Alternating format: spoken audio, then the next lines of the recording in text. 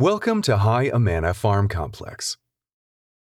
Farming has traditionally been the largest industry in the Amanas.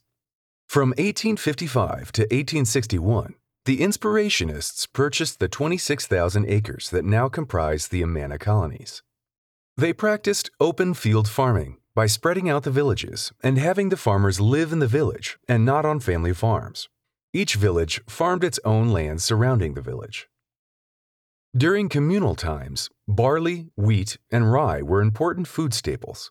Flour mills and village bakeries converted these crops into bread and other products served in the communal kitchens.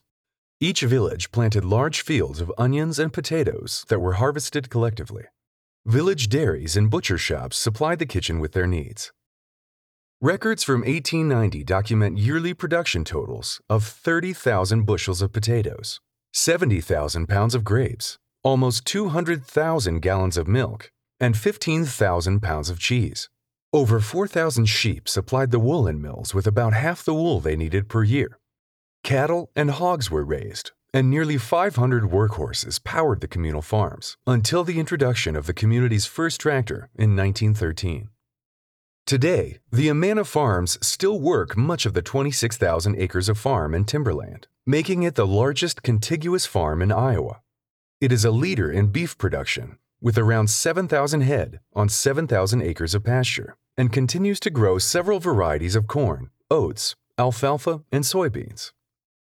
From Henry Wallace using Amana farmland to develop some of the first hybrid seed corn to being a test site for some of the first GPS used in agriculture, the Amana farms have always been progressive.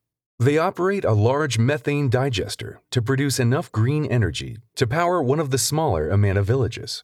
And Amana Forestry continues to manage thousands of acres of hardwood timber through a sustainable business plan,